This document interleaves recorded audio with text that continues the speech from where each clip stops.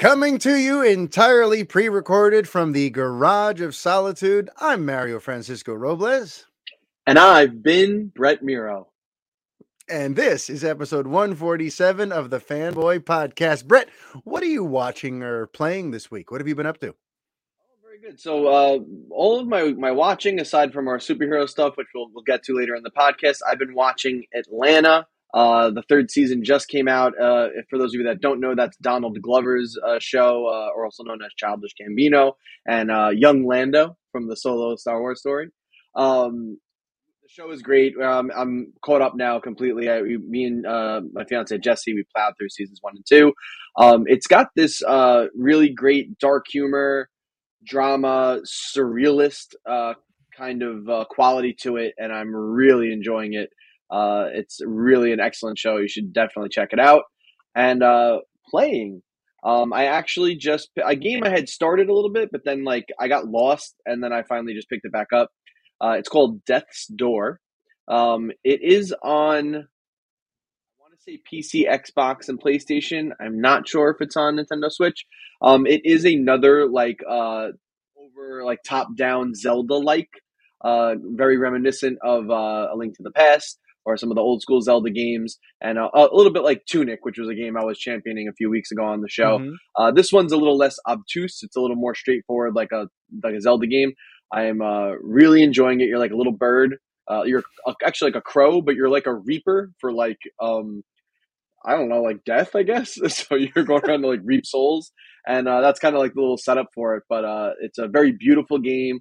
I think the game was entirely made by 2 people, and it is stunning.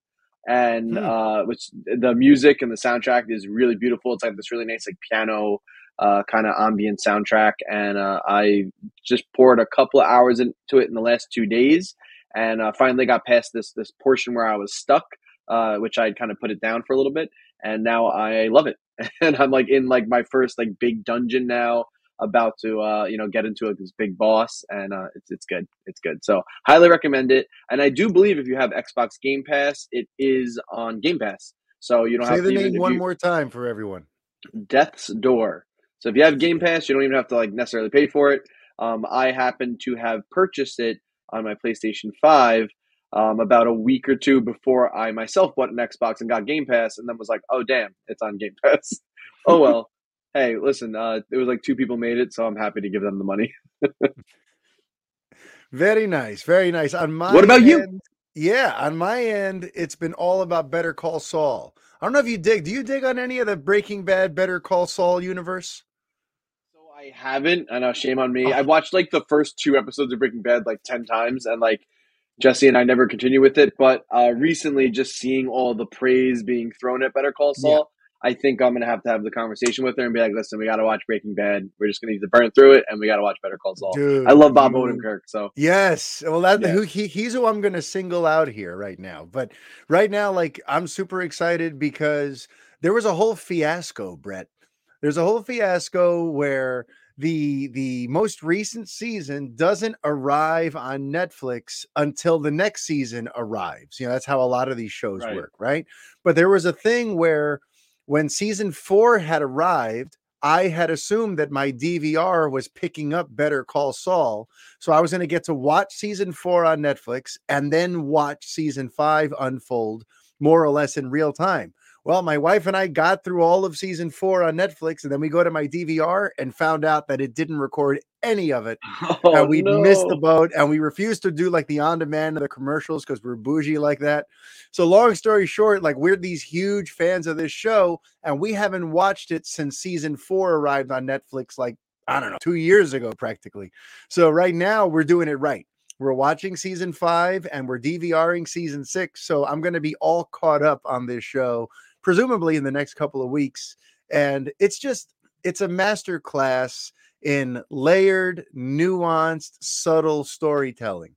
And it's all about just brilliant character arcs and watching the fall of a man, basically. The Better Call Saul in particular is just this interesting character study on a guy who he tries to be good. He wants to be helpful, but he only seems to know how to be helpful by breaking the rules, and how I mean, he kind of like fights against his nature at first. He wants to be noble like his brother and noble like the woman he loves, but he just can't help but kind of cut corners and do things a shady way. And it always works out for him. So that's why like it becomes like, well, I could do things the hard way and people still don't respect me and I may not get it done, or I could put on a fake mustache and lie to some people and get it done. And it's an interesting sort of moral question, a lot of the show. And Breaking Bad in particular too, it's about taking a character who starts off as the most kind and almost beleaguered and like stepped upon welcome mat of a man, and he grows into basically becoming Scarface by the end of it, and Right. drunk with that power.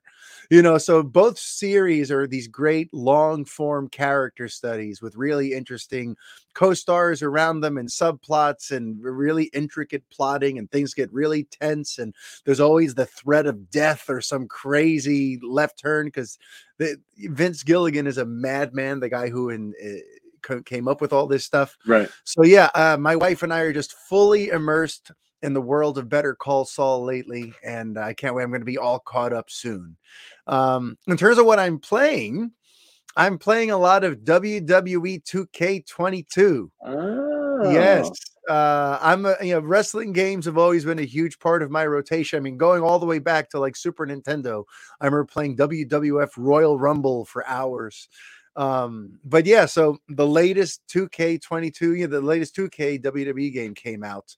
And I don't know if you heard about all this, but when 2K20 came out, it Yes. was such a notoriously terrible game that they basically like apologized to everyone, pulled all support for it, elongated the online support for 2019, and scrapped 2021 entirely. So Yeah, I for remember this fans of whole these drama. games, yeah, for fans of these games, the big question was, is 2K22 gonna be worth a damn after what they had to do? They had to kind of like overhaul it, There was a and they're developer basically change too, I think. yeah. Yeah.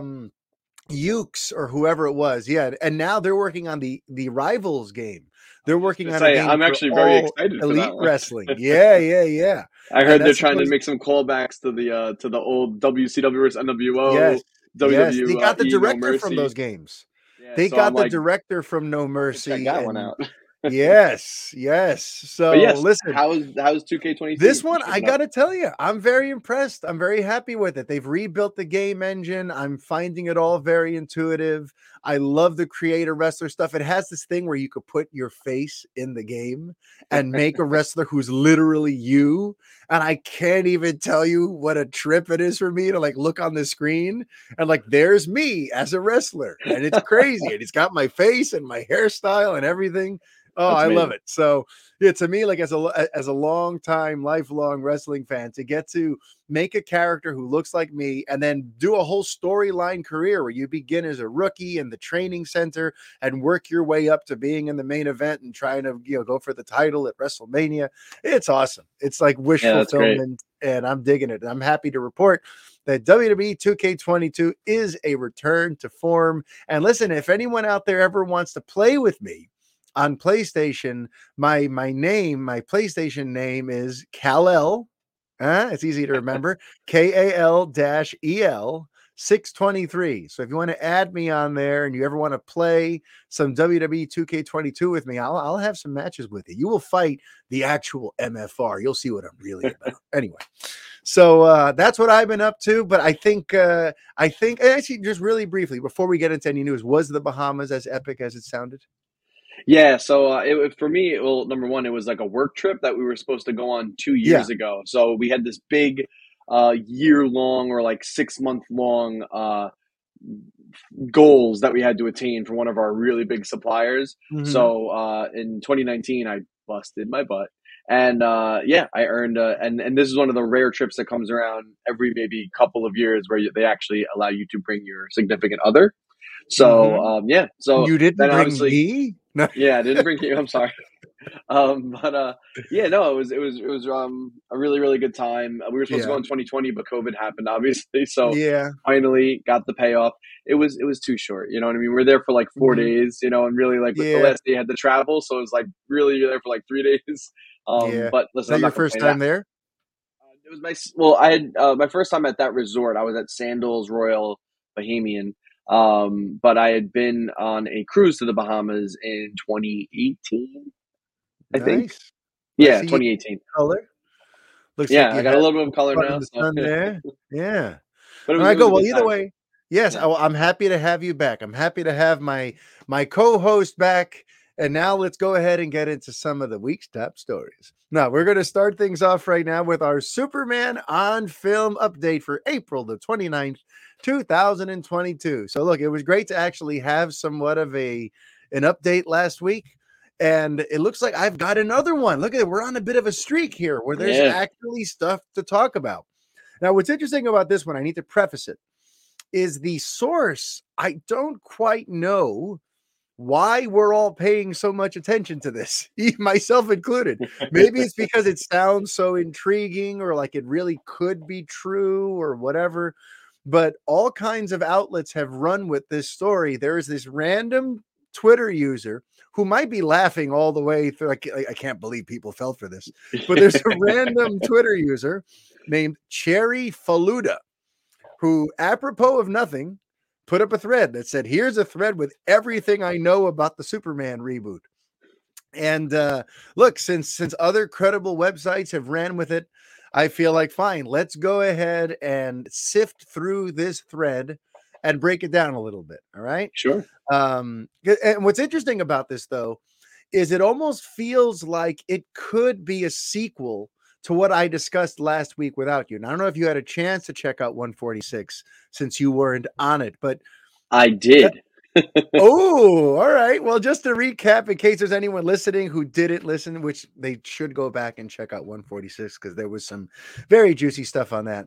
But at the time, I found out what I shared was that this Ta-Nehisi Coates script seems to be planned as at the time, what I was hearing was that it was going to be a period piece about a black Superman, and it was going to have a lot of sort of socio-political commentary in there, obviously because of that era in American history and the idea of it being a black Superman and how would the country accept a black Superman when it's still a segregated country that feels like the color of your skin determines what kind of rights you get to have. So that's what I was sharing last week, that the Coates reboot seems to be that. And now here comes this Twitter thread, which interestingly kind of piggybacks on that and says, well, it was once going to be that, but it's actually evolved into something else. So let's go ahead and look through that. So Sure. this Cherry Faluda says, one, while the project was originally intended to be a period piece, the final draft submitted by Coates is currently not a period piece. Two, it's not about a black Superman being a victim of racism. Rather, it uses Superman's alien heritage as a parallel to racism. They are, however, going through with colorblind casting. So that's interesting. I'm going to just go through all of them first, and then we can kind of react independently, individually rather. For number three, he said Superman is heavily nerfed, being taken back to his golden age roots. He can no longer fly, but he can instead leap tall buildings in a single bound. He also lacks heat vision, frost breath, and X-ray vision. He's also described as moving at Mach 7. All right, you getting all this, Ben? Four, Yeah. they do have descriptions of the characters in the script, which gives away their races. Lois Lane is written with an Asian actress in mind. Perry White is written as an African American man. And Jimmy Olsen is described as a freckled redhead. So no race bending with Jimmy. I'll save my reaction to that when we go beat by beat. Five, the film is currently utilizing the Golden Age version of the Ultra Humanite as the main antagonist, although this may change. At no point in the story does he use the albino gorilla body. I hope you're taking. Oh, thank God. I know you were assuming, oh, the I was Ultra worried Humanite about that. gotta be using the albino gorilla body, but you rest assured he's not. 6. This script is rather long, clocking in at 165 pages. This may be due to the fact that the film is being written as an awards contender rather than a regular superhero film. It portrays Superman as a champion of the oppressed. The government hates him, but the people love him. 7, and this is the final point from this thread. The film is a love letter to Jerry Siegel and Joe Shuster's original comics. It also has a dedication to them. Pa Kent's character is based off of Jerry Siegel. It actually has a dedication to a lot of writers, such as Jack Kirby, who serves as the inspiration for Dan Turpin. All right. So now we're going to go beat by beat here, Bretterson. Number one, it's just kind of it is what it is. But the fact that it was apparently originally intended to be a period piece, but the final draft submitted by Coates recently is not a period piece. How does just that on its own strike you hearing that? Well, it's interesting because when I did read this entire thing, or when we were first hearing some of even the rumors that we were that you discussed on the last podcast without me, I was thinking, I'm like, this kind of fits into like that Joker Black Label, and it could just be like a Black Label Superman thing. And I, especially now reading that it was going to be the period piece. That's totally what I thought. But I wonder if they were like, nah, this needs to be a jumping off point for a new mainline Superman. Don't make it a period piece. Yeah. But I still think it's a cool idea. I mean, listen, we can't please everybody. We need to have different interpretations, but I don't know what everybody wants. I think it seems to me like people want like a mainline Superman entry that's going to be a part of this universe, or at least something that's more modern. But I don't know. I mean, I could go either way on this. It's pretty cool. We could talk more about it too, because it's interesting that they're not going to do the period piece, but they are very much pulling from a period of Superman comics. So interesting. For sure. Yeah, for me, it's like I feel like it's too soon to be doing like a period piece Elseworld branch off thing. Like I feel like with Joker, they were able to do that because there was a mainline Joker. You know, they have the Jared Leto Joker, but also they knew that that Matt Reeves was doing his whole Batman world, and he's going to introduce the Joker the way he sees fit. So it's like when you know that there's going to be a more traditional Joker out there somewhere, it lets you make an Elseworld tale that plays with it a little bit. Right now, Superman's largely been missing from popular culture for many, many years. So to do this, it's going to reintroduce him to popular culture. But if it's like a warped alternate version, does that really help us? You know, so I'm kind of relieved that it's not going to be that. And my mind starts going back to some conversations we had 2 episodes ago about like maybe the initial bosses okayed that period piece, Elseworld, starkly different thing. But just like when all those DC movies got delayed a few months back, and now we're linking it possibly to Discovery and the new ownership going, hold on, don't proceed with anything until we've taken power, because we want to see exactly what you're working on before we just go full steam ahead. So it makes me wonder if somewhere in these last few months, you know, Coates received a phone call from the new ownership or even from Toby Emmerich going, is there any way to broaden this and modernize it so it could actually serve as a reboot that would be part of like, you know, the mainline continuity, let's say.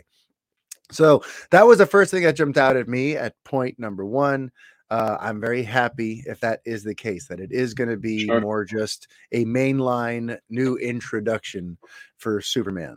Now for point number 2, it's not about a black Superman being a victim of racism. Rather, it uses Superman's alien heritage as a parallel to racism.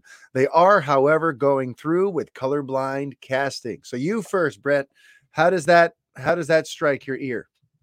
Yeah, I mean that makes more sense to me. Like even when the rumors were coming out and they were like, "Oh, there's a black writer. It's going to be a black Superman. It's going to deal with race." It's like, well, it is kind of cooked into the character, him being from another planet. There is always that skepticism. I mean, we see it in Superman and Lois every week. We see it throughout the comics. There's always that skepticism. Who are you?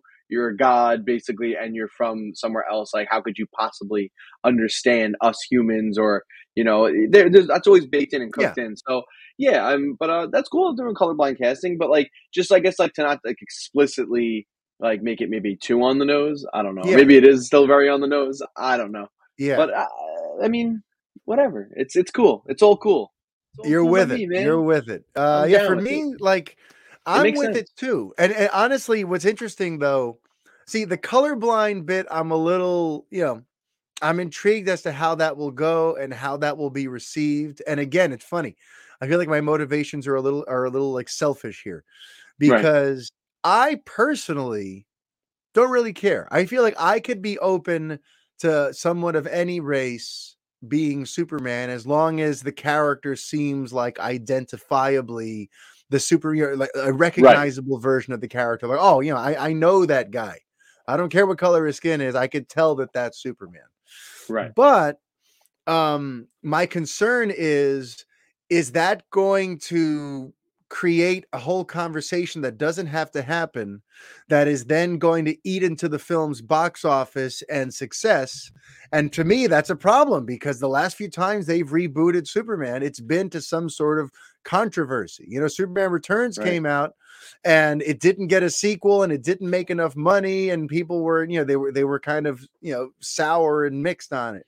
Man of Steel, similar thing where, it got the very divisive Rotten Tomatoes reviews, and the box office, according to, Hollywood accountants and studio executives, it didn't make what they had hoped. So my whole point is I just want a movie that is just going to be an absolute smash hit. So I know we're going to get 3, 4, 5 Superman movies in the years to come.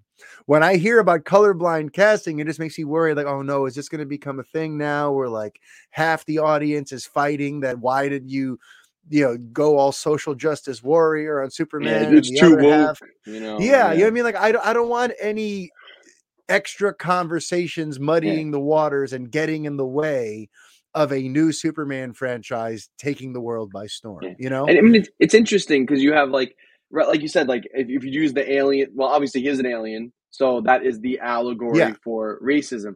But then think about it, like if you do also cast a black actor, like how do you also not address that he's black and we have a lot of racism baked into our society against people of that skin color, Yeah. and he's an alien. So it's like Unless that, yeah. Yeah. I mean, I listen, there's nothing wrong with that. I mean but that's an even more powerful message and story you got to knock out. There's more that comes along with that, yeah. and that's not necessarily a bad thing. I don't like not want that, but Mhm. that's an extra layer. You know what I That mean? is an extra layer. It's just something else for people to talk about and pick apart. Yeah. And I just, Well, I and to hate do to a good say it. job with in a Yeah. script. You know what I mean? Like Yeah. that's an extra layer you have to address in the movie. Yeah. It changes things a lot, It really, does. more It than you does. And probably listen, think. if the Yeah. later point is correct that they're looking more for like an awards contender, then I kind of get going there. But again, it just makes me a little anxious about like, is this movie going to get mangled by people forming all these harsh opinions on it before it's ever made it into theaters because of the colorblind stuff, you know? Um, but the funny thing is, the timing of this rumor for me sits just right because I Hmm. just finished that book, Superman Smashes the Klan, which next time I see you, I want to lend to you. Yeah. Yeah. I want you to read it. I want us to talk about it Sure. because what's fascinating about that book and that story, it takes place in the 40s, and it's one of the first stories where his alien heritage is very much used as an allegory for being an immigrant and for feeling racism and for feeling like an outsider. Like in that book, the author does use the alien thing as like a correlation.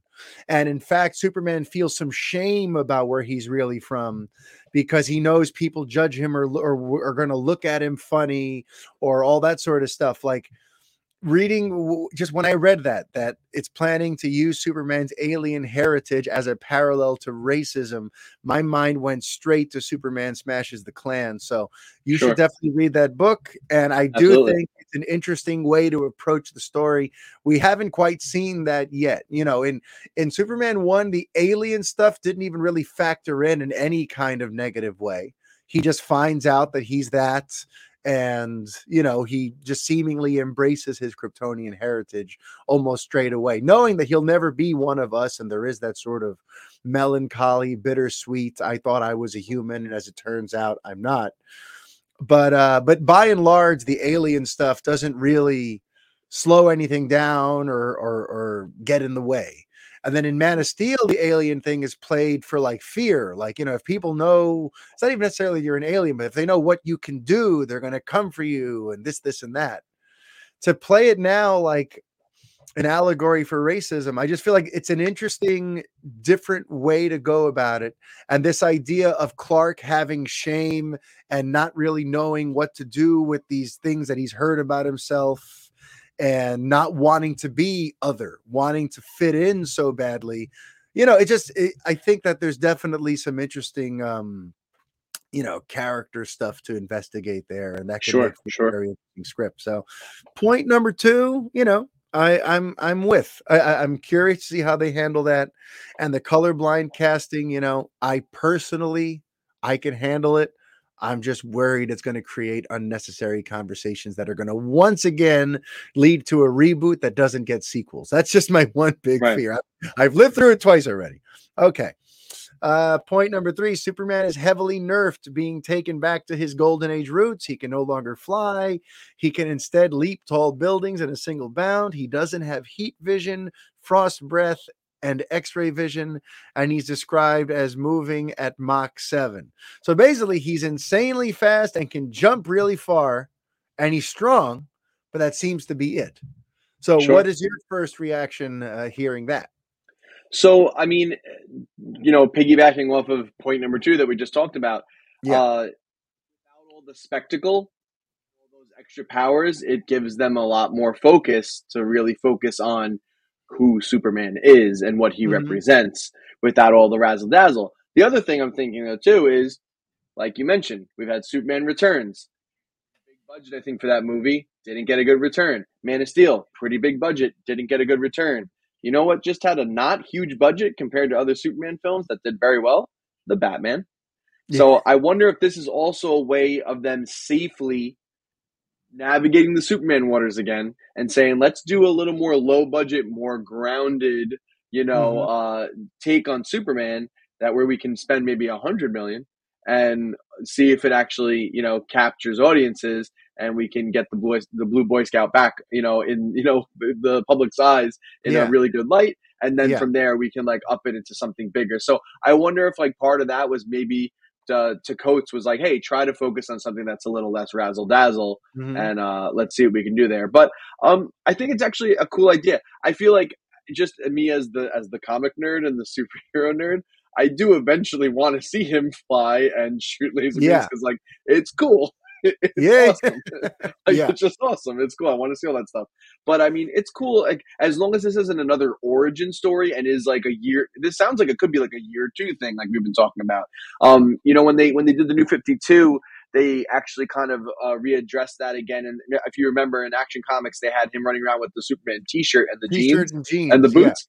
And I'm like, I could dig that if that's like this movie, and then Mhm. maybe in the second movie we start really seeing him like his powers growing, and maybe he's younger, but he's been out there for a little bit. So this can really work for me. But yeah, I Yeah. wonder if like they can do this movie much safer, save a little money, and not have to worry if it doesn't do well and lose Mhm. a shit ton of money. Yeah, yeah, yeah. Yeah, it's interesting that you go to the budget. I mean, it makes sense. I didn't even think of that. For me, when I first read this, I thought, okay, this is how they're going to address the relatability issue. Because right when people talk about Superman, one of the frequent things that comes back from people who don't like the character or whatever, just have some sort of thing where they don't think he's going to ever be number one again, that Batman is just the guy and that Superman is kind of a passe, old fashioned character.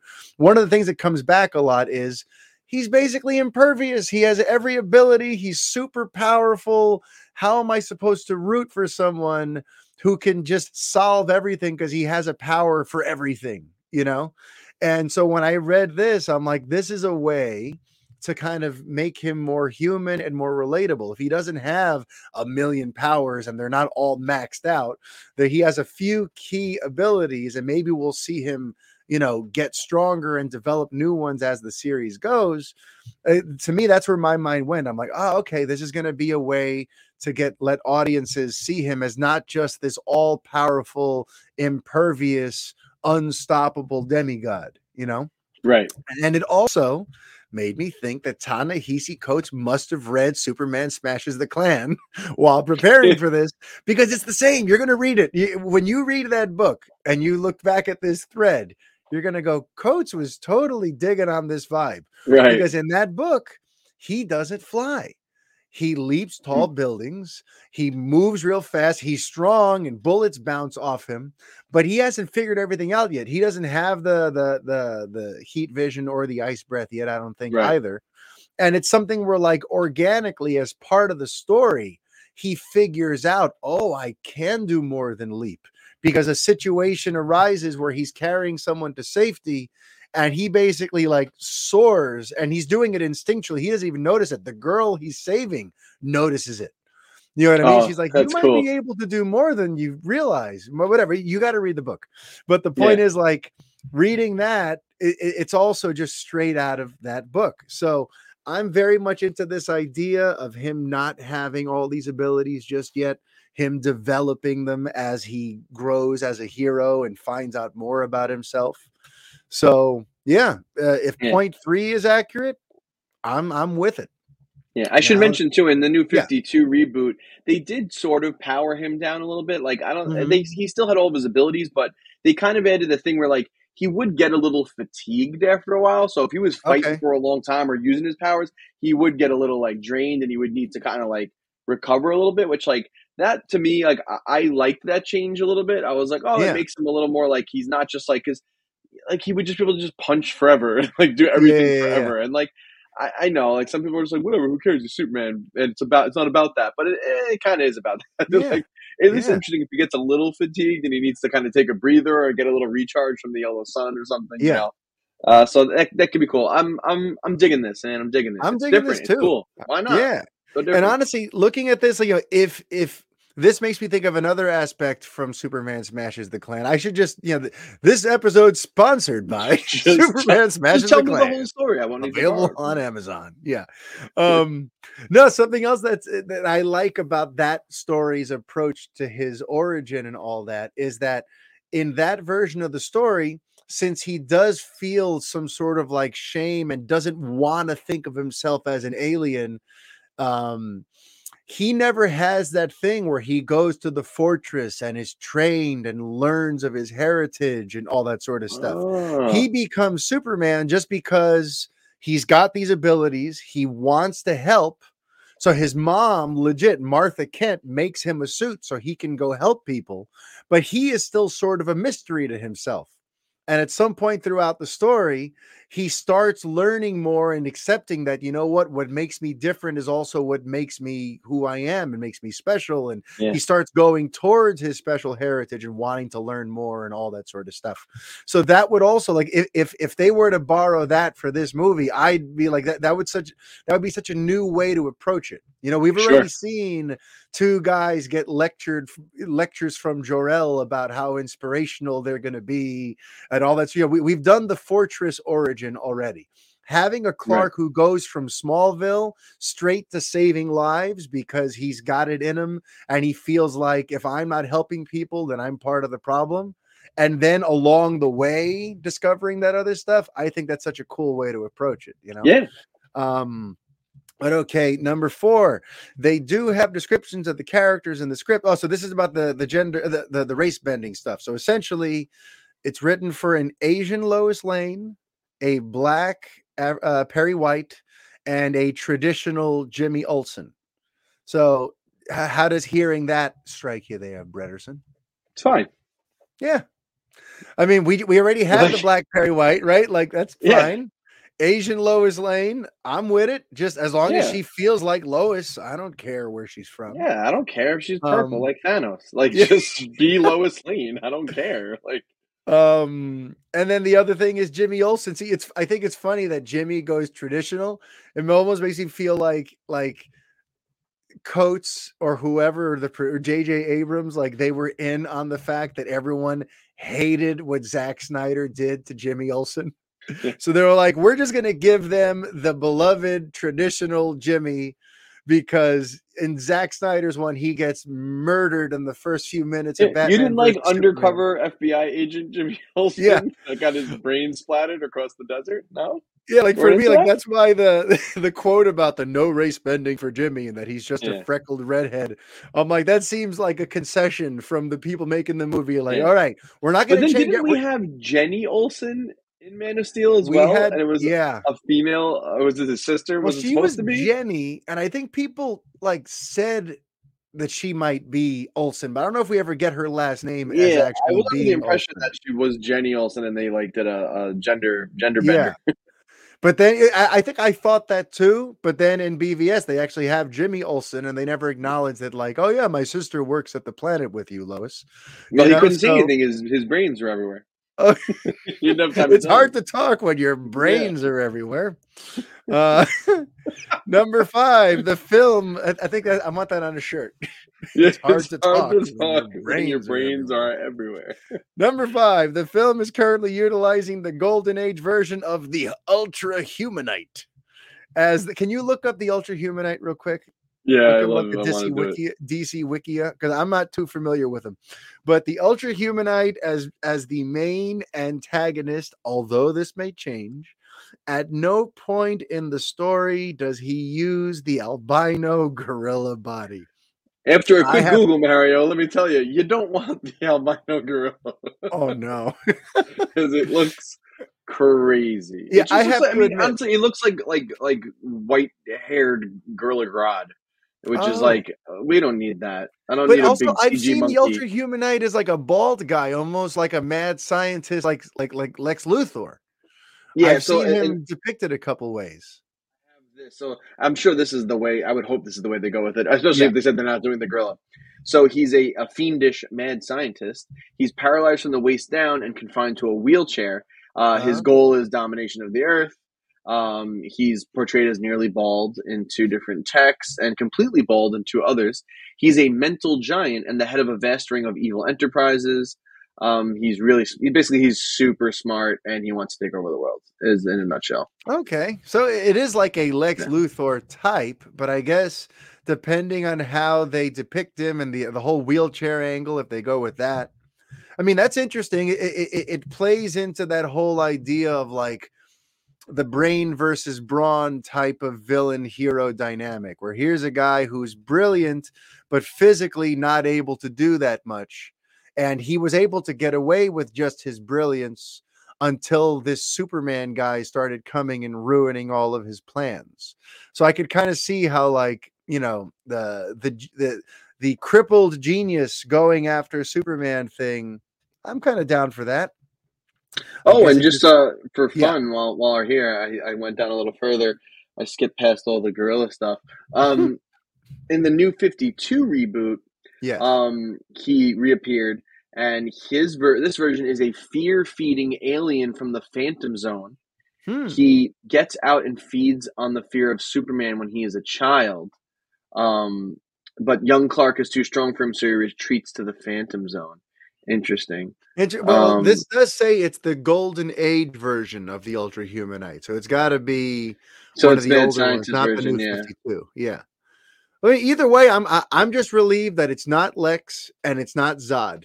All right, we've done those two to death. I was hoping for Brainiac, but then again, maybe we save that. We build to Brainiac. I know I Um, feel like we've been beating the Brainiac since the Revengers days, beating the Brainiac drum. I've been like, yeah, when am I going to get my Brainiac? Like he's a very compelling villain. he is.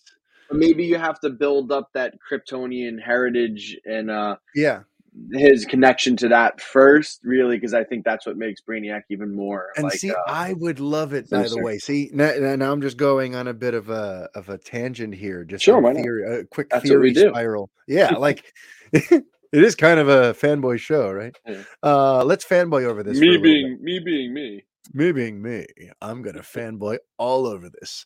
So, what if he really doesn't know his Kryptonian origins or anything about Jor-El or any of that stuff until like later on in the movie, or possibly in movie 2?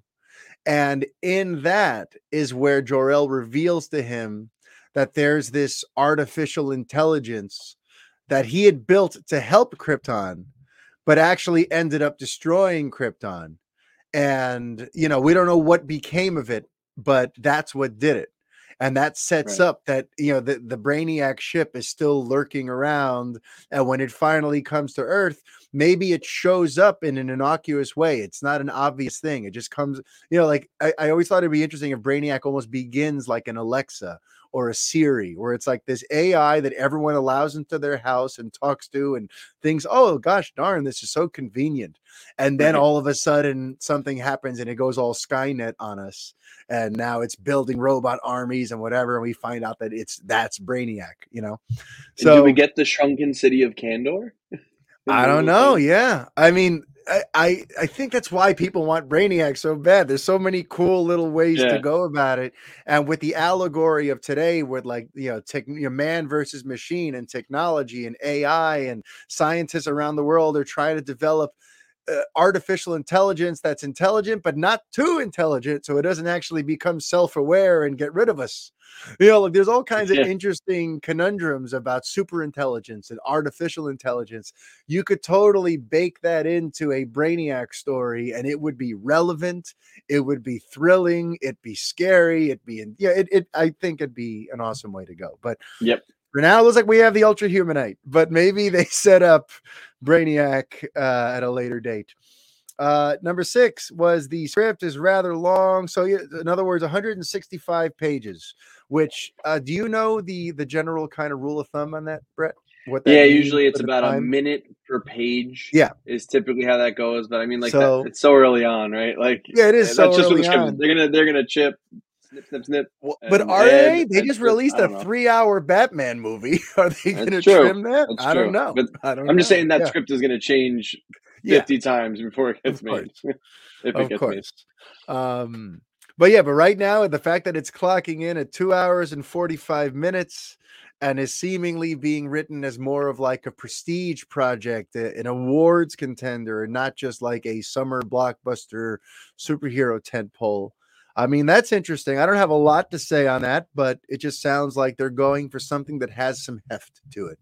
And Right. I, for one, will never argue against bringing some heft to a Superman story. Yeah. Do you have any thoughts on that, or shall we go to 7?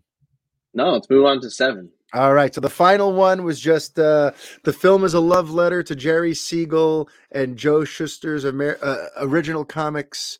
I mean, that part doesn't really matter so much, but in conjunction with the line, the government hates him, but the people love him, that he's a champion of the oppressed. Because it's true. When Jerry Siegel and Joe Shuster first introduced him, it's amazing. You go back to the first comics, like he's not fighting superpowered aliens or big cartoonish Right. over the top 1930s, weird cartoony bad guys. He's fighting people who take advantage of people. And he's fighting a man who abuses his wife. And he's going after people. He's going after people who hurt the little man, or who Right. help the people who need the most, who hurt the people who need the most help. So I love that idea too. If that's where Yeah. they're going to go, I think that's an amazing way to approach the story. I think it goes right back to his roots. And who knows, maybe reintroducing Superman in the way that the world first got to know him will be the key to finally getting a successful film Yeah. relaunched again. You know what I mean? We've tried Yeah. all these other ways, but maybe literally going back to that 1938 sort of blueprint and updating it to fit with today, maybe that is the secret sauce that we've always needed. Yeah. I think it might So, be. yeah. So there is your Superman on film update for the week. Very interesting rumors. Again, I don't know who this Cherry Faluda is. I don't know if they just got high one night and made all these up and went on Twitter. But hey, this is what we're here to talk about. This is the Fanboy Podcast. I am Superman on film. This is what we do. So, all right, now Brett, I'm going to let you steer us. Where do you want to take the conversation next? After Oh we just boy. spent 45 minutes basically on Superman. Well, maybe we should take a quick little detour and let's jump into Amy Hennig. Who is Okay. Amy Hennig? All right, so Yes. Amy Hennig. She is a video game industry legend, Mm-hmm. writer. She was involved of Jack and Daxter, Legacy of Kain, and the first three Uncharted games. So she was like one of the main writers or the main writer on all of those projects. So she has quite a pedigree. So we actually, I think, when we first brought this podcast back, I think I reported that she's with a new formed a new video game studio that's going to be making AAA games. I believe it's called Skydance Media or Skydance Games or something like that. And they just got a contract to make a new Marvel game, which is heavily rumored to be a Fantastic Four game. Well, Mm. we just got another announcement that Disney has hired her again. More on that in a second. To make a new Star Wars game. Now, fun little bit of trivia, little history with this. So, previously, a few years ago, Amy Hennig, before she formed this new Skydance studio, got hired over at Electronic Arts studio Visceral Games, and they were hired to make a Star Wars game. That was when Electronic Arts had got the basically got the exclusive Yeah, Star Wars I license for remember like that. 7 years. They made Battlefront. I think they only made like two Battlefront games, and then Jedi Fallen Order. But what's interesting is Amy Hennig was working on a single player, very story driven, narrative focused action game. And it was codenamed Ragtag. If you actually Google, you could probably find some little concept art and Mm-hmm. screenshots from it. But basically, it seemed like you were going to be kind of like a Han Solo esque type, like some kind of scoundrel. And it was definitely shots on the desert planet, as Star Wars games are wont to be. And we're probably going around like doing smuggling missions and cool stuff like that. Maybe a little more seedy underbelly than we usually get in the movies and TV shows. But EA said, "What do you mean you're making a single player game? Single player games don't sell anymore. This needs to be some crazy multiplayer game like Destiny that we can just do a live service game and keep milking people for money and money and money." So they canceled the project. And then, like, I don't know, like a year or two later, they let Respawn, their other studio, make Jedi Fallen Order, which released as a single player game and was a huge hit. And I played the game, and it's fucking awesome. It's really, really good. I've And it's got it. also I've got it. I played like the first level and then I stopped and I never went back. I gotta play it. very good. It's tough, but it's a really good game, and it is actually canon.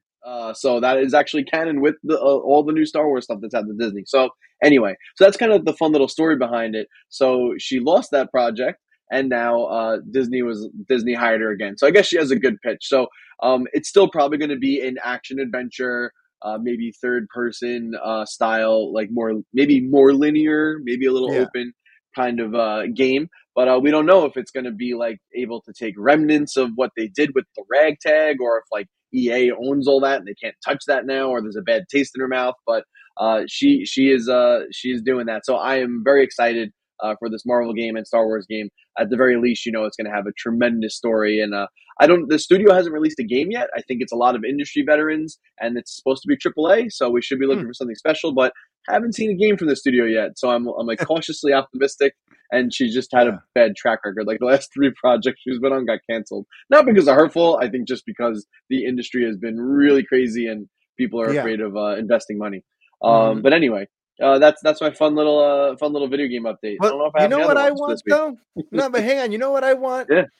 Did you ever play Shadows of the Empire on the N64? Is that Yes, it before was your one of my time? favorite games ever. Yes. I love the Shadows of the Empire. I mean, there was only one Shadow of the Empire. Yeah. I With read the book, Dash Rendar. original Yeah, yeah, novelization, and then they made the game based off it. Was Dash Rendar, yes. Like the yeah. Outlander, I think was the ship.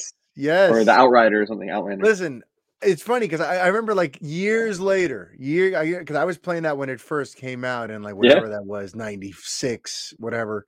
Yeah, I think And it was. years later, though, once the internet came around and there were like top 10 worst game ever lists, I saw that game appear on there for like different buggy issues or whatever. I'm like, you're out of your mind. Yeah. Shadows of the Empire was an amazing game.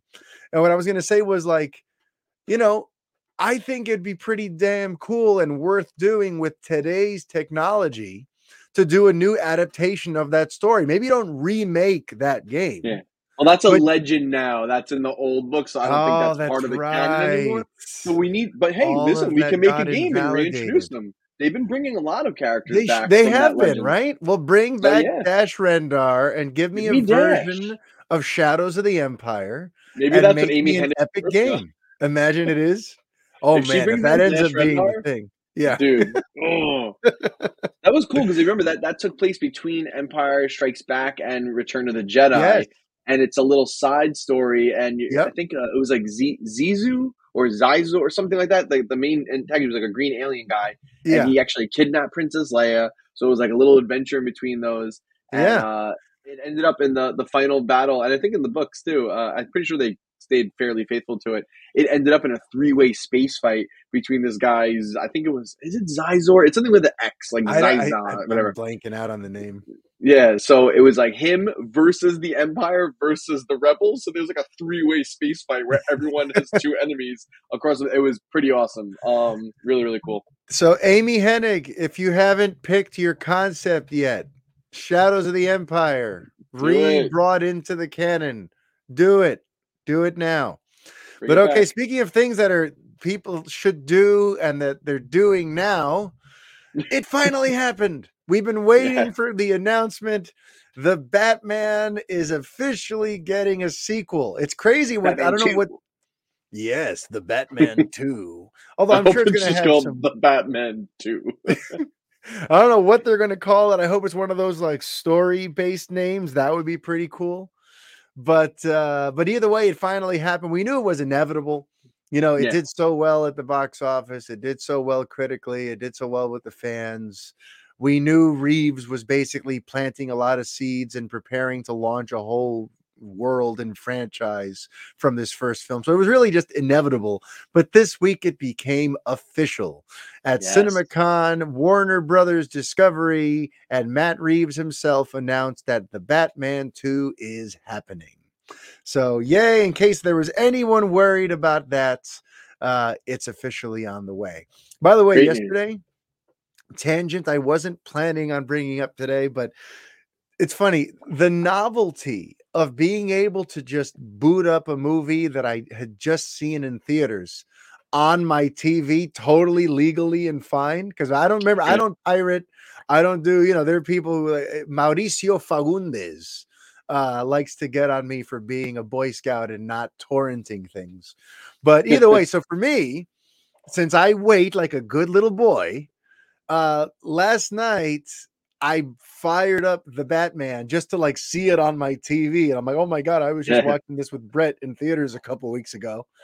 And I called my daughter over after it said the Batman on the screen so she wouldn't know what it is. I wanted her to just see what happens because she's kind of getting into, she's 11 now and she Right. likes stuff that's a little serious and a little spooky and a little whatever. And it opens with the Riddler, that whole sequence where he's looking at the guy through the window and then he's standing behind him there in the shadows and kills him. She sat there and she was like totally engrossed watching this. She's like, "What is this, Dad?" I'm like, "Shh, just keep watching. What Yeah. is this?" And then it was just funny though, because then then the voiceover starts and I see her eyes start to squint a little bit.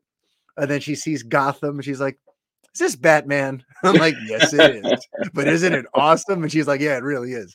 So I'm going to try to get my 11-year-old daughter to watch the Batman with me soon because it's just that damn good. But Yeah, my just want sister just watched it for the yeah, first time, and she was texting me the whole time. And she was like, "Oh my god, this movie's so good." She's like, right? and then like she was watching with her boyfriend, and he was like, "I think this might be the best Batman film." She was like, It's "It's hard so to good." argue. Yeah, Yeah. it's It's really hard good. to argue. I know, although since we're sharing what the people in our orbit have said, I still have an in-depth conversation to have with our friend Joel about it. But Yeah, the night he was watching it, he just said this: "It's 3 hours long, like an asshole." So, I have a feeling that for some people, that 3 hour thing might be it might be a bit much if you're not expecting it. right. But yeah, it's pretty damn cool to just have the Batman there at the touch of at the click of a button. Now there it is on my TV. I'm gonna watch that for a third time again real soon. But okay, Yeah, me too. so aside from the sequel getting greenlit, there was some other stuff that came out of CinemaCon, Yes. including people, attendees got to lay eyes on an Aquaman trailer, a Shazam trailer, and even the Flash sneak peek. So I kind of want to just go through some of the stuff that came out of that. And let's go ahead and start with Aquaman. Okay. So Sure. I have a little description because remember, we have not been able to actually see these things. We've only been able to read what people say happened in them. We can only assume that when the trailers for these films eventually get released, we'll probably see a lot of this footage reused. But for now, when it comes to Aquaman and the Lost Kingdom, here's what came up. Juan talked about the new technology he was using. This is what happened at CinemaCon. People who recapped it. Juan talked about the new technology he was using in the movie, putting 100 cameras on the actors and capturing their performances, and then putting a 3D spin on it. That sounds like it's going to be interesting, and it probably makes the underwater stuff look really interesting. Filming all the actors at all these different angles and do like Yeah. a 3-dimensional image of them. That might make the underwater stuff look even cooler and trippier. Yeah, I And read that in the already, first movie they were on wires a lot and it was like yeah, very uncomfortable. So this was a way to them to like not do that so much. But yeah. I'm also worried like, is it going to be too much CG? Is everyone going to look like a weird gummy bear? We'll see what happens. Well, they're filming the actual actors, so I Right. don't know. He informed the crowd that he's still in the midst of working on his director's cut, but then he did show off a sizzle reel that showed off Black Manta coming to greater power. There's apparently footage of him like essentially leading an army to Atlantis. And it says lots of swirly octopus like underwater machines driven by the aqua people here. Juan said the return to Atlantis will continue the story and world that was created in the first film and take it to the next level. That's with these new different kingdoms and new intense characters. That's with these new intense characters. In a video, Momoa echoed that the characters coming in are pretty intense. Nothing else I've ever been a part of that's like this. So interesting. Actually, refresh my memory. What did you think of the first one? Did you like Aquaman? Did we see it together? I'm not sure. It's been a few years now, so you gotta remind me. I was mixed on it. Oh, that's right. We did see it at the See it Midway, together, I and believe. I Yes, at really, you Midway. and Vanessa were a little eye rolly about it. Yeah, you know what? There was I definitely mentioned this before, so I don't mean to be so nitpicky. I mean I'm nitpicky, whatever it is what it is. Yeah, Like I remember like a laughable amount of like random explosions in the movie that always like interrupted some kind of like moment between Aquaman and Amber Heard or like a serious yeah, moment or like it just felt like there were a bunch of scenes they wrote and they didn't know how to transition out of them. So they were like yeah, just throwing an explosion and like it was like comical. Like there were at least like 4 to 6 of them, and by like the third one, I was every time it happened, I was like laughing, and like that's not a good reaction. I don't yeah, think in a movie, and I was laughing not because it wasn't there was no like dramatization from it. It was just yeah. literally like we don't know how to get to the next scene. Let's just throw an explosion in here. It was But it's almost a James joke. Wan relying on his horror background, just going, yeah, just throw in a random jump scare, But and we'll like move it to the was, next I thing. remember it being so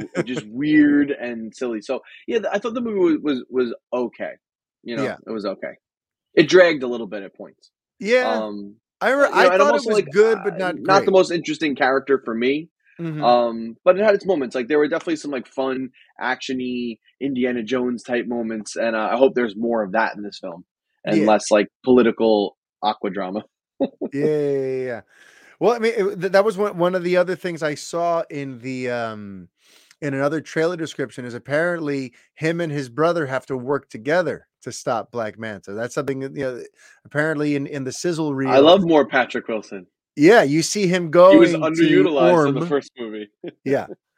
Although he was so you could tell he was hamming it up big time. The Oh actor, yeah. "I will talk like this." Like he was, he was playing to the back row was Patrick Wilson. I think it's cool that they're bringing Black Manta back. Like he was in the first movie, a little Yeah. more minor. I think they took him out fairly easy, but like now it looks like he's coming back and he's gonna get some like ancient power, and he's gonna be like the real big bad. So like Yeah. that was cool.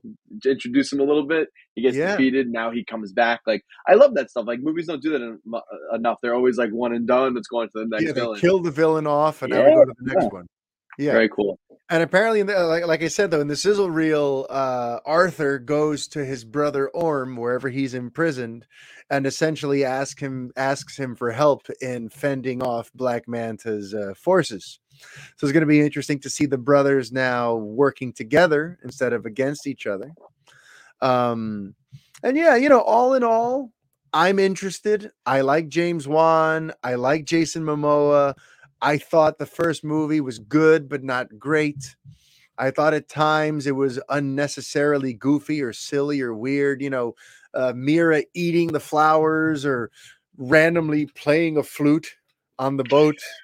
Like, yeah, like the flute, the flute killed me. The flute, I can't. I saw the movie. I've seen it 3 or 4 times, and every time I just can't. So, here's hoping that it's a little less randomly out of nowhere, offbeat, goofy. But listen, I'm very much into what James Wan set up there. So what we've heard about CinemaCon, it sounds like all right, they're on an interesting path there. They're just building out what we've already kind of seen and taking it in some new directions. So I'm here for that. I'm also here for Black Adam. By the way, Brett, I don't know if you've heard. I see. We should talk about Black Adam and Shazam all together here, I even though guess so. Black Yeah. Adam isn't noted in the banner that you made. Sorry, sorry. Oh, Behind the scenes whoops. here. It's all right. It's all right for the people watching on the YouTube show. Brett has completely he hates Black Adam, and he hates him because of what Dwayne Johnson had to say at CinemaCon. You're never going to believe what Dwayne Johnson said at CinemaCon. He said, we are positioned nicely to create something different. The hierarchy of power in the in the DC DC universe universe is about about to change. to change. Whew. He said that line word for word. Word for word. Anytime they've had any press, and there better be something fucking huge in this movie if you're gonna keep saying that. Because I'm at the point where like I think I don't want to even see this movie anymore because how much you said that. Like, shut up already. Well, but listen, man, the hierarchy. Anyway, so according to this description here that I'm seeing, the Black Adam's trailer opens up on a spaceship flying against a snowy mountain landscape. Pierce Brosnan's Dr. Fate says, Black Adam, what are the powers that have been given to you? Loving but heartache? What? Is that what he said? I can't say it quite like that. These people who summarize these things. Black Adam said his language needs to change. Black Adam says that he was born a slave. Then I was reborn a god. Black Adam can be the savior of the world or its enemy. We see him destroying helicopters and coming in contact with what looks to be mercenaries. They're scared as he catches a rocket. Aldous Hodges' Hawkman shows up to face Black Adam, telling him there are heroes and villains. Heroes don't kill people. Well, I do, says Black Adam. So, yeah, and we apparently get some views at Atom Smasher and Cyclone and some of the other interesting characters that are going to be in the Justice Society of America that we're going to see in this film. So that all sounds pretty darn good. Do you think in the movie he's going to say the hierarchy of power is about to change? If he does, I'm walking out. I mean, at this point, he may as well. He's said it enough times in every interview. They may as well just rename the movie Black Adam Hierarchy of Power is about to change. That's going to be the tagline on the movie poster, right? Probably. 1,000%. Um, and then the other big one, I mean, now let's talk about Shazam. Shazam. Shazam also had a showing at CinemaCon, and the showing went as follows. Apparently, it opens up in the little clip that we see. We're seemingly in like a dream of Billy Batson's, where he's in Shazam mode and he's trying to woo a woman who appears to be Wonder Woman. And according to somebody who attended, it was not Gal Gadot, but someone who was vaguely Wonder Woman. And he's suggesting that they could be known as Hottie Gotties or Shazam. Yeah, they're being funny. But it's actually it ends up being Jiman Hunsu's wizard, the original Shazam, who's arrived to tell him that he must fight for your family, fight for the world. And there's also just a funny gag in the sizzle reel here where Shazam apparently says, and I've seen the Fast and Furious movie, so I know that saving the world is all about family. That's great. I love that. It's a little kind of, breaks the fourth wall kind of, a little bit like it talks about movies. Yeah. I just think that's funny. Listen, I want to see this thing before I can judge it too much, but it sounds like we got Helen Mirren and Lucy Liu in there where there's a dragon. There's multiple dragons apparently shown in this sizzle reel. So many dragons. There's just more dragons than you can shake a stick at. I don't tend to shake a lot of sticks at dragons personally. I wouldn't.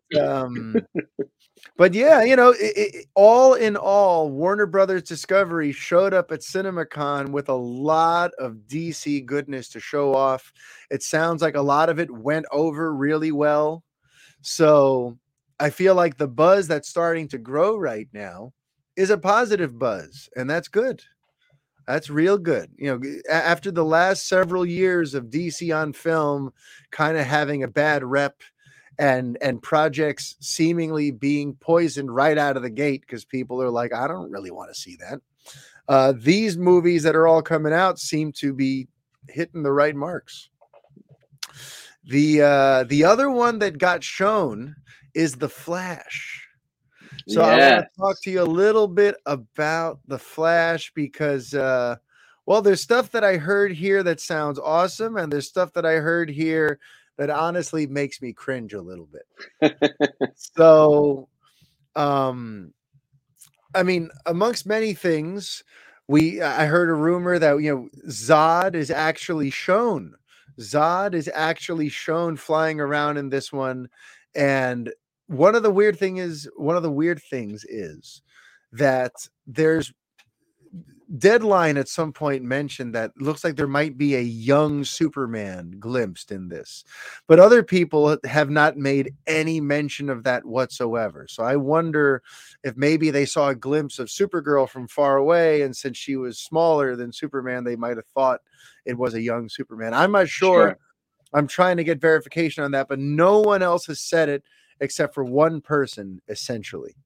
But here we go. Here's like a quick breakdown. The Flash movie teaser breakdown. Barry goes back in time. We see his childhood home. Barry watching recording of himself? ? Ticking clock. Long-haired Barry. 7 bat suits.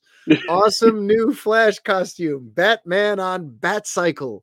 Zod, Supergirl, Keaton's Batman Returns. This is just someone wrote it all like basically sentence fragments. But apparently this sizzle reel was really heavy on the Bat lore. And some people noted, they're like, I wonder if that's because Ezra Miller is kind of an issue right now. And maybe like they were like, let's make the sizzle reel very Batman heavy because we're still figuring out how we're going to handle the Ezra Miller portion of things. Right. And everyone loves everyone loves Michael Keaton's Batman.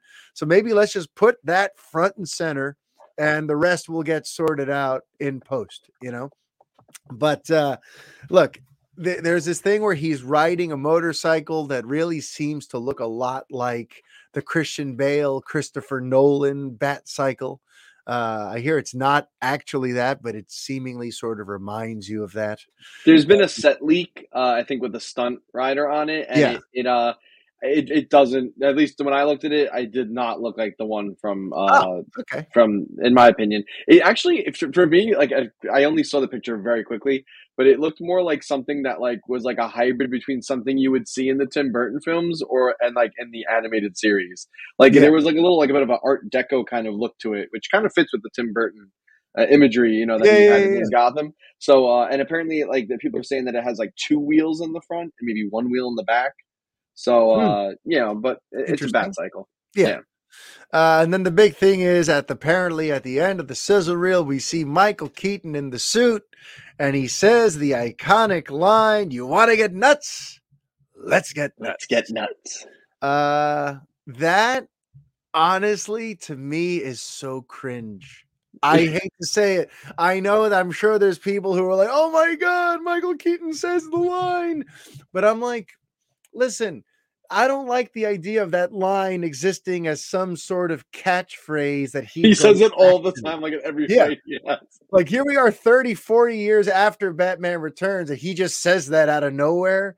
Like to me, that feels like a reach. That feels like we're going for nostalgia.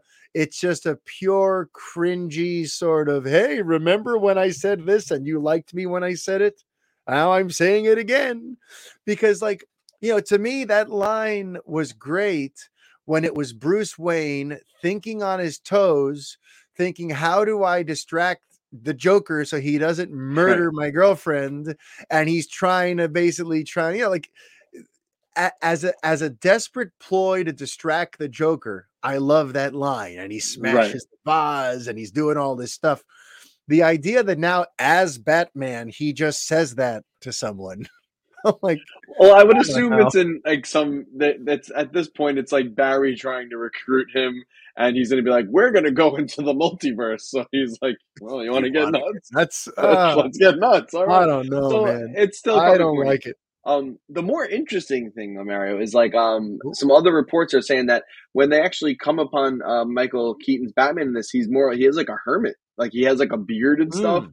like a long beard, and like and also, and you mentioned the seven bat suits. Apparently, there's a shot in the Batcave, and he has seven bat suits there. So like, we haven't really seen any and in the movies we haven't seen any of our Batmen with like a big suit collection at this point. So Yeah. he's been operating for like the last like whatever.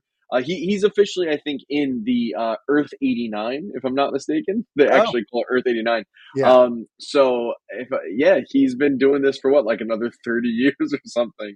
So yeah, it makes sense. That'll be cool to see if he has like a bunch of different suits, or it could be like a fun callback to like all those ridiculous action figures that I used to buy as a child, where it was like Arctic Night Batman, and then like underwater deep sea diving Batman. Like they made all these stupid Batmans like action figures. Like it was just like Dino Crisis Batman. I'm like, Yeah, when is he yeah, yeah. fighting dinosaurs? Like j- jungle reconnaissance Batman. I was like, he's never been in a jungle. He fights in Gotham.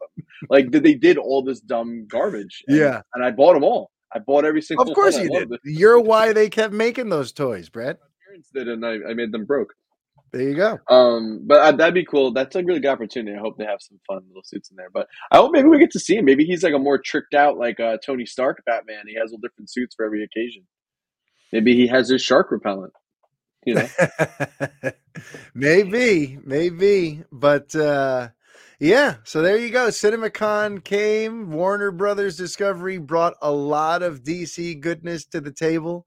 And they weren't the only ones. Sony showed up, and I don't want we don't have to spend too much time on this, Brett. But a let's couple other not. things got announced, which was Venom 3, which was probably kind of a no-brainer. Ghostbusters Was it? 4, That which second I'm film was excited. not good. What? Venom? That Venom 2 was not Oh, good. see, and that's such a shame. I had high hopes for that. I mean, like the first one wasn't really good either, but like it had something. There was It something had about the something. tone. It It was had fun. something. Like the second one is like was a rush job, and it just did not utilize Woody Harrelson to his Yeah. full effect, Oh, and such a bummer it to hear. was not as cool as the first one. But hey, what Yeah. are you gonna do? We're getting a Well, third one. And meanwhile, at the end of that, the big thing everyone was talking about was the post-credit sequence that seems to bring that Venom into the MCU. And then at the end of Spider-Man No Way Home, they're like, yeah, that was just for fun. He's going Yeah, back to his own world nah, again. So never mind. There's a completely different symbiote in the MCU now, and we'll decide if yeah, we ever want to do anything with that. But in the meantime, here's Venom 3, and here's Craven, and here's Madam Web, and yeah. here's El Muerto. Did you Oh hear about yes, this one, Brett? yeah, yeah. Reggaeton singer Bad Bunny is going to star in El Muerto. I don't know, man. I don't know what's going on. I don't know When that. when does Sony plan on unveiling some sort of Spider-Man in their Spider-Man universe? That to me would make a lot of these announcements easier to take. When do they Because plan on making a good movie? Because all that too. like, I don't even like. Hey, listen, the no Spider-Man thing is definitely a huge issue. Like, it kind of is weird to have all these people with no Spider. Like, who is Craven hunting? Like, the whole point of him Yeah, being a villain is that like he gets bored with yeah, hunting animals. He yeah, big game. He wants to hunt the biggest game of all, Spider-Man. yeah. So it makes no sense. But like Morbius just tanked critically and commercially. Yep. Um, Venom 1 and 2, I don't think were like massive successes. I think I they mean, were okay. I, one didn't one cost was a lot, and it made almost 900 million, like close to I $1 billion. don't It know was a how huge. 2 did. I'd have to double check. I I'm don't not think sure. it did as well. I No. mean, listen, it's enough to give it a third one, I guess. But you have Tom Hardy like behind it, so Yeah. you get a little more. You can get away with a little bit more with that. But Yeah. then Yeah. like Craven hasn't come out yet. I mean, like hopefully that one like I think has a little bit of good buzz. I've been reading like some things. They've been working on that one for a while, so maybe they want to get that one right. But like if if that comes out, is that the next one on the books? Is it Craven Oh, I'm that's not going to come even out? following. I can't care. I think it might be. I If that can't. one comes out and like bombs, Yeah. like What are are we you doing? really gonna do Madam Web and El Muerto? Yeah. Are you really gonna do that? Listen, to me, like the reason I brought up Spider-Man is like I would be able to understand these projects if I knew that they existed in some sort of thing where eventually this cross paths with Spider-Man, or I know Right. he's going to deal with El Muerto, so maybe let me see what El Muerto is all about. And same, like with the absence of a Spider-Man just makes all of these projects seem like, why are we doing this? To me, Yeah. that's the main thing. And you're right. They should be focusing on making good movies and not even worrying about Spider-Man just yet. But for me, it's like, unless you've established what the overall tapestry we're building here is and where Superman lies, Superman, see, he's always on the mind, Yeah. where Spider-Man plays into all this, then stop announcing these movies until we know what the hell's going on here, because it makes no sense to me. It's insane. Um, but just real quick, I did finally see Ghostbusters Afterlife. Oh, very good. So yeah, so the green light for Ghostbusters 4 puts a smile on my face, and I hope that what's his face comes back, Jason Reitman. Um, Yeah. naturally the best way to go with I it. liked Afterlife a lot. By all, it's supposed to be I think I understand a sequel coming off Afterlife. So, Mhm. yeah, I think they set up something cool. We got to say kind of goodbye to the OG crew. Well, not necessarily. Also, actually, fun thing I should piggyback this Yeah. really quick. They did announce a few new Ghostbuster games Okay. recently. There's a VR game, and then there's like another one that's going to be coming to consoles. I think it's like a multiplayer co-op thing. But if I'm Mhm. not mistaken, I think they got Ernie Hudson and Dan Aykroyd to Mm. reprise their roles in the game and do some voice work. And Ernie Hudson is now like has like restarted Ghostbusters, and he's like training and getting like new like that's the point. Like the premise for Oh, the yeah. game I is mean, like you that get to makes create your sense. own character, and he's Yeah, like started the Ghostbusters back up, and he's like training all the new people. that makes So a lot of sense. that could be cool. Maybe Ghostbusters 4 does now is like they do try to bring that back. And, I mean, granted, it depends, I guess, when they get that movie going. A lot of the kids were kind of younger. I mean, what's his name? Finn Wolfhard. He's got to be like 13, 14, 15 now. So, like, in a couple years, it'll be 18 maybe. But, It's like, gotta be like 37. What are you talking about? No, Let me- he's I'm gonna 37. look that up. He's older than me now. No, he's probably like Um, he's probably older than he played in the movie, but he's probably like 19 now, right? 18, Finn 19. Wolfhard at the tone will be 19 years old. So he's an old man. All right, so he's gonna be in his 20s by the Yeah. time they make Yeah, this it'll be movie. fine. So, but I mean, like the other kids in that movie were had to be younger for sure, right? Yeah. Yeah, yeah, Yeah. yeah. So I don't know, Well, like you go, are they the new ones? I mean, we could have Paul Rudd again. I want Paul Rudd in a see, Ghostbuster suit with a that's proton pack. yeah, yeah, yeah. Well, that's what I was getting at because when I said this all makes sense about the Ernie Hudson training a new generation. Yeah, Remember, at the end of Afterlife, we see that he opens up the doors to the old firehouse and seems right. to want to like dust it off and bring it back to its former glory. Yeah, So I'm glad that they're following up on that. And it got me thinking for a sequel, it'd be interesting since they've already introduced Paul Rudd as someone who's a big fanboy of the Ghostbusters, and he is a scientist of sorts, and he now has experience in this world. It'd be cool if they introduce a new team of Ghostbusters, and Rudd is one of them. You know, right. I mean, it would mean that he had to leave. What's Egon's daughter in the country? Because remember, Paul Rudd and the daughter seem to strike up a romance. If he moves to New York City to become a Ghostbuster, I don't know how that romance goes. But Right. or maybe they all Maybe move she to the comes along city. with him. Yeah, Yeah. yeah, exactly. But I feel like having Paul Rudd and a couple of other great, hopefully comedic, because that's the thing about Ghostbusters too. Yeah, it's about ghost busting, but what made those first two movies funny was the humor. They were hilarious, and it was Do you it was remember?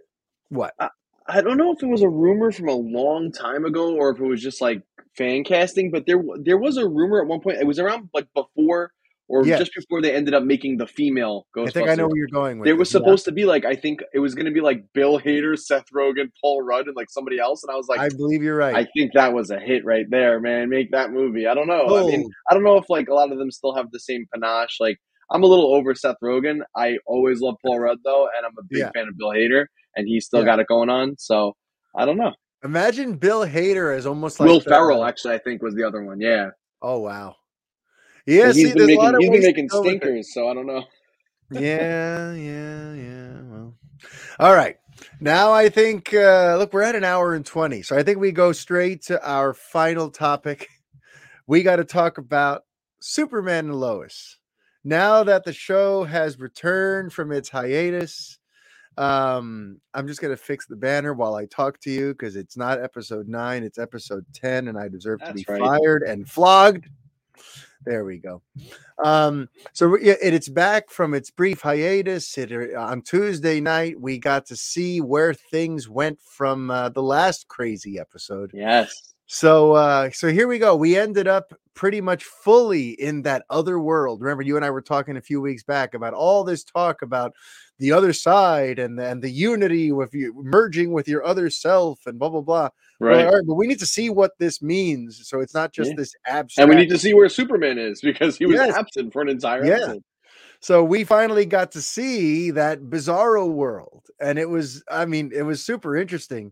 But we got to see, I mean, we got to find out more about Bizarro, by the way, that he wasn't just always this ogre monster type, that he actually was like a traditional Superman on his Earth. But he did things a little differently than our Superman did. Rather than create an alter ego and a Clark Kent and a Kent family, he lived his life publicly, where Lois and his sons were known to the world as being members of the House of L. And he almost lives like a celebrity on the red Yeah. carpets, posing for pictures and taking and signing autographs. And it's a very, this Superman went just down a totally different path than Yeah. the one that we know. And at first I was worried about that because I'm like, are we doing the evil Superman again in an alternate Earth? Like we just did this last season where there's an Earth where the Superman went evil. But I thought what was interesting here is that, like, yeah, he has some bad qualities. He makes Yeah. some bad decisions. He's clearly not the most supportive father. And he hasn't quite nailed the balance between work and family, right? Where he seems to be Right. always out doing the hero stuff, which shows he's still Superman. He wants to save lives.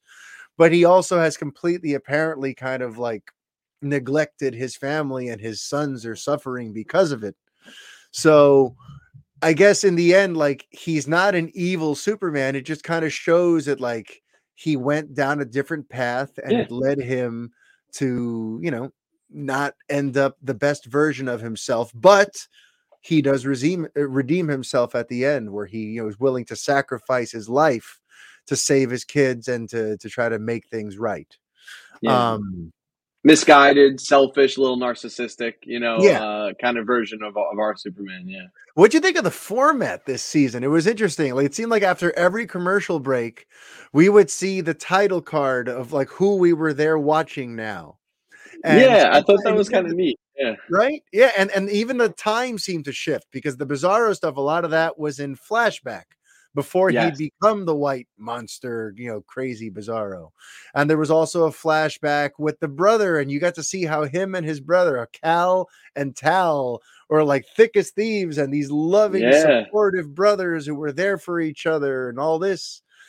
Um, I mean, I feel like there's a lot to unpack here, but There I was a feel like lot. I mean, the biggest yeah. thing to me was Jonathan L. We got to see Jonathan a way that we've never seen him before. Because on our Earth, where when we get to see him, he's the normal brother. He's, the normal, regular brother. And in the other world, he's the one with the superpowers, and he becomes like straight up rebellious teenager. I hate my parents. I'm going to go do, bad things with these powers. Right. Kind of, yeah. And he gets pulled into that world of the cult leader, Yeah. which now Of we finally Allie. got to Yeah. see of Allie and all that. And then there's what happened with the army general, whose name is now evading me, Anderson. who Anderson, there you go. He had a very interesting arc in this one too, Yeah. Very where interesting. he goes through the portal, he sees his alternate self, and then as they are about to merge, Jonathan kills the one that is from the alternate Earth, Yeah. and that's when Bizarro Anderson. the Bizarro Anderson, and then Anderson basically kind of becomes an anti-hero because he goes on the run with the medallions and he's hiding, and then he realizes that Superman on his Earth was doing the right thing all along. That Superman was protecting his family. That's why there were secrets. And that's why, Yeah. like, he has this whole like epiphany Like towards a the end. redemption arc, kind of. Yeah, Yeah. well, I'm sorry, I was so wrong, and you saved me even after all these terrible things I did to you. And Superman in pure Superman form says, well, that's because I think everyone is deserving of being saved and Yeah. all that. There's so many different things in this episode that I thought were like really, really cool and really different and unexpected. What did you think of episode 10? Yeah, no, I really liked it. I think there was a lot going for it. I did appreciate the twist with Anderson. I was like, oh crap, that was actually cool. Like, they really like totally flipped his character around. Yeah. I liked like the different. I like you said, like I was a little nervous how they're just gonna do evil Superman, but like they made it a little more nuanced than that, and they showed what effect that had on Jonathan and how it put him down like maybe the wrong path.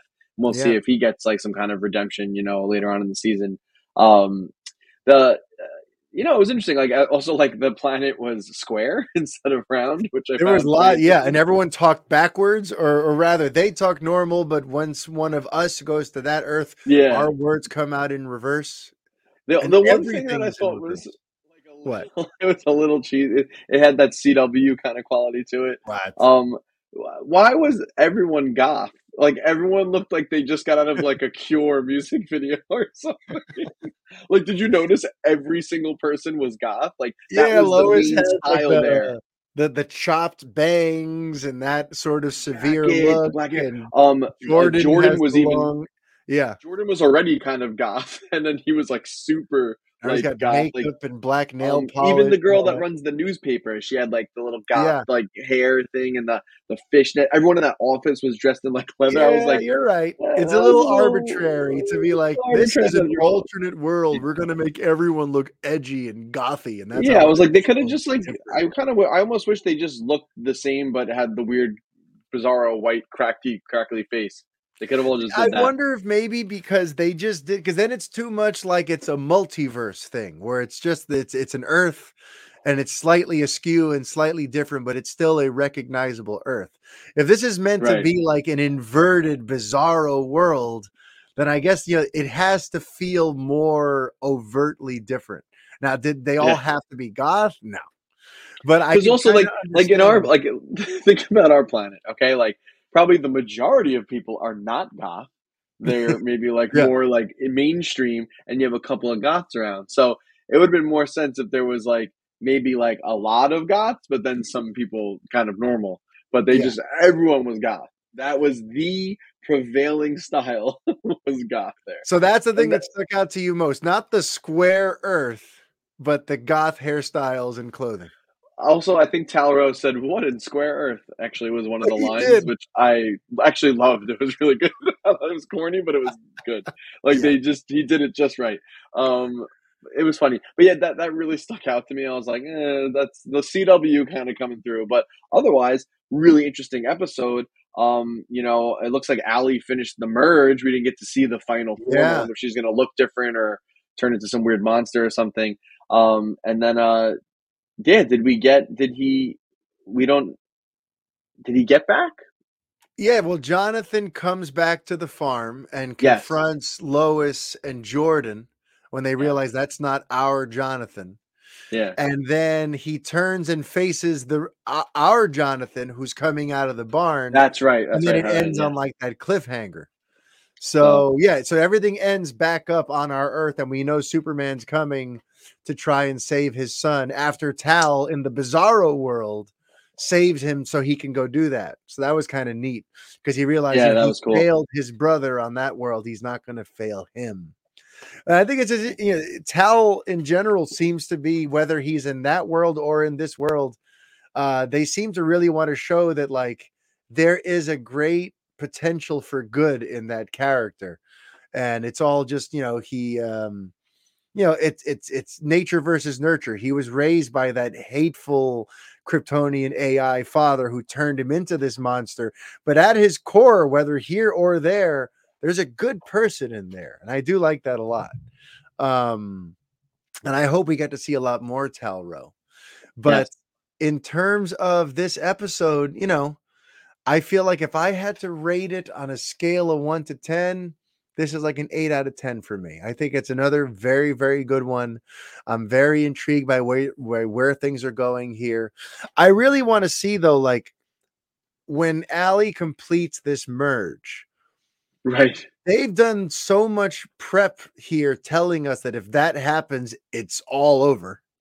Now she's doing it. I was surprised they let her do it. Like I Right. thought, like when she started coming together, oh, sorry, and then we do the flashback of Tal and Cal's relationship.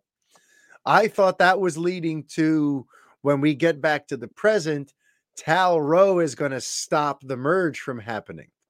Instead, like he helps our Superman get back to Earth and go save his boy, but he doesn't stop the merge. So I'm like, so this is happening. This thing that we've heard for 10 episodes, that if this happens, it's the end of all everything, is Yeah. happening right in front of us.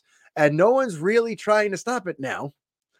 Right. So, I just hope that like they could live up to this, because now they've kind of they've backed themselves into a corner, saying that she'll be more powerful than any being that's ever existed in Everdom. So Right. in episode 11, when we see this newly merged Allie, what the hell are they going to do to exemplify this, and how the hell are we going to stop her? Or is the reason they did this because it actually goes horribly wrong, or it isn't what she thought was going to happen? Right. Like I don't know. Because So is it just like if she merges, she's gonna become powerful? But like, what if everyone merges? Will they also become like uber powerful, or just her because she has the medallions? I Like don't, that's and unclear. that's the thing. Like let's say She the two gave the Jonathans medallion away. merge. Yeah, she I'm gave it to saying, Jonathan to bring back to Earth, so she doesn't even yeah, have the medallion. that's right. So I do have a question mark on it as to how they're going to pay that off. And if it turns out that she's just another sort of Superman type figure that he has to fight and beat up or whatever, I'm going to be disappointed. You know, you've said that she's going to have these otherworldly abilities and will destroy the earth, the world as we know it. Then we've just let her become that form of herself. So what the Yeah, hell is it going to be next week? There's still yeah, 4 more episodes. We have 11, 12. Yeah, we have 4 more episodes to yeah. go. So time to see where, we're about to find out where this has all been leading towards. I So also wonder. I have a little go for it. theory What? that the two Jonathans merge, and then by the end of the season, they're able to like unmerge them, but it leaves our regular world Jonathan With with powers? powers, and that's how he gets them. Like they transferred over during the merge, and then we got the Super Bros. See, I'm not sure I want that though. I like the idea of only one of them has it and they kind of have to balance each other out in that way. If it's both, I to me it almost becomes a little gimmicky. I like the Yeah, idea of only one of them has the powers, but I dig that. We'll see what and comes of then it. Jordan comes over and merges, and they just become more goth. Yeah, all that happens is the Jordan from our Earth, his hair gets straight, he gets some guy liner and some black And he nails, loses his powers. and he Twist. He becomes super goth. Jonathan gets the powers. wow. And it's a swap reversal. Yikes. All right. So I think that about does it for episode 147 of the Fanboy Podcast. Folks, if you ever have questions or comments that you'd like for us to tackle here on the show, please email them to thefanboypodcast@gmail.com. And please find us over on the Twitter. You could find Brett at Super Brett Con, and you can That's right. find me at Superman on Film. And that's it. And please, it always helps the shows when you like, rate, review, and subscribe. So if you've not yet, please do any or all of those things. And if you write a nice review, I'll read it here on the show for all the That's world. right. So until next week, be kind. And stay fanboy. Adios.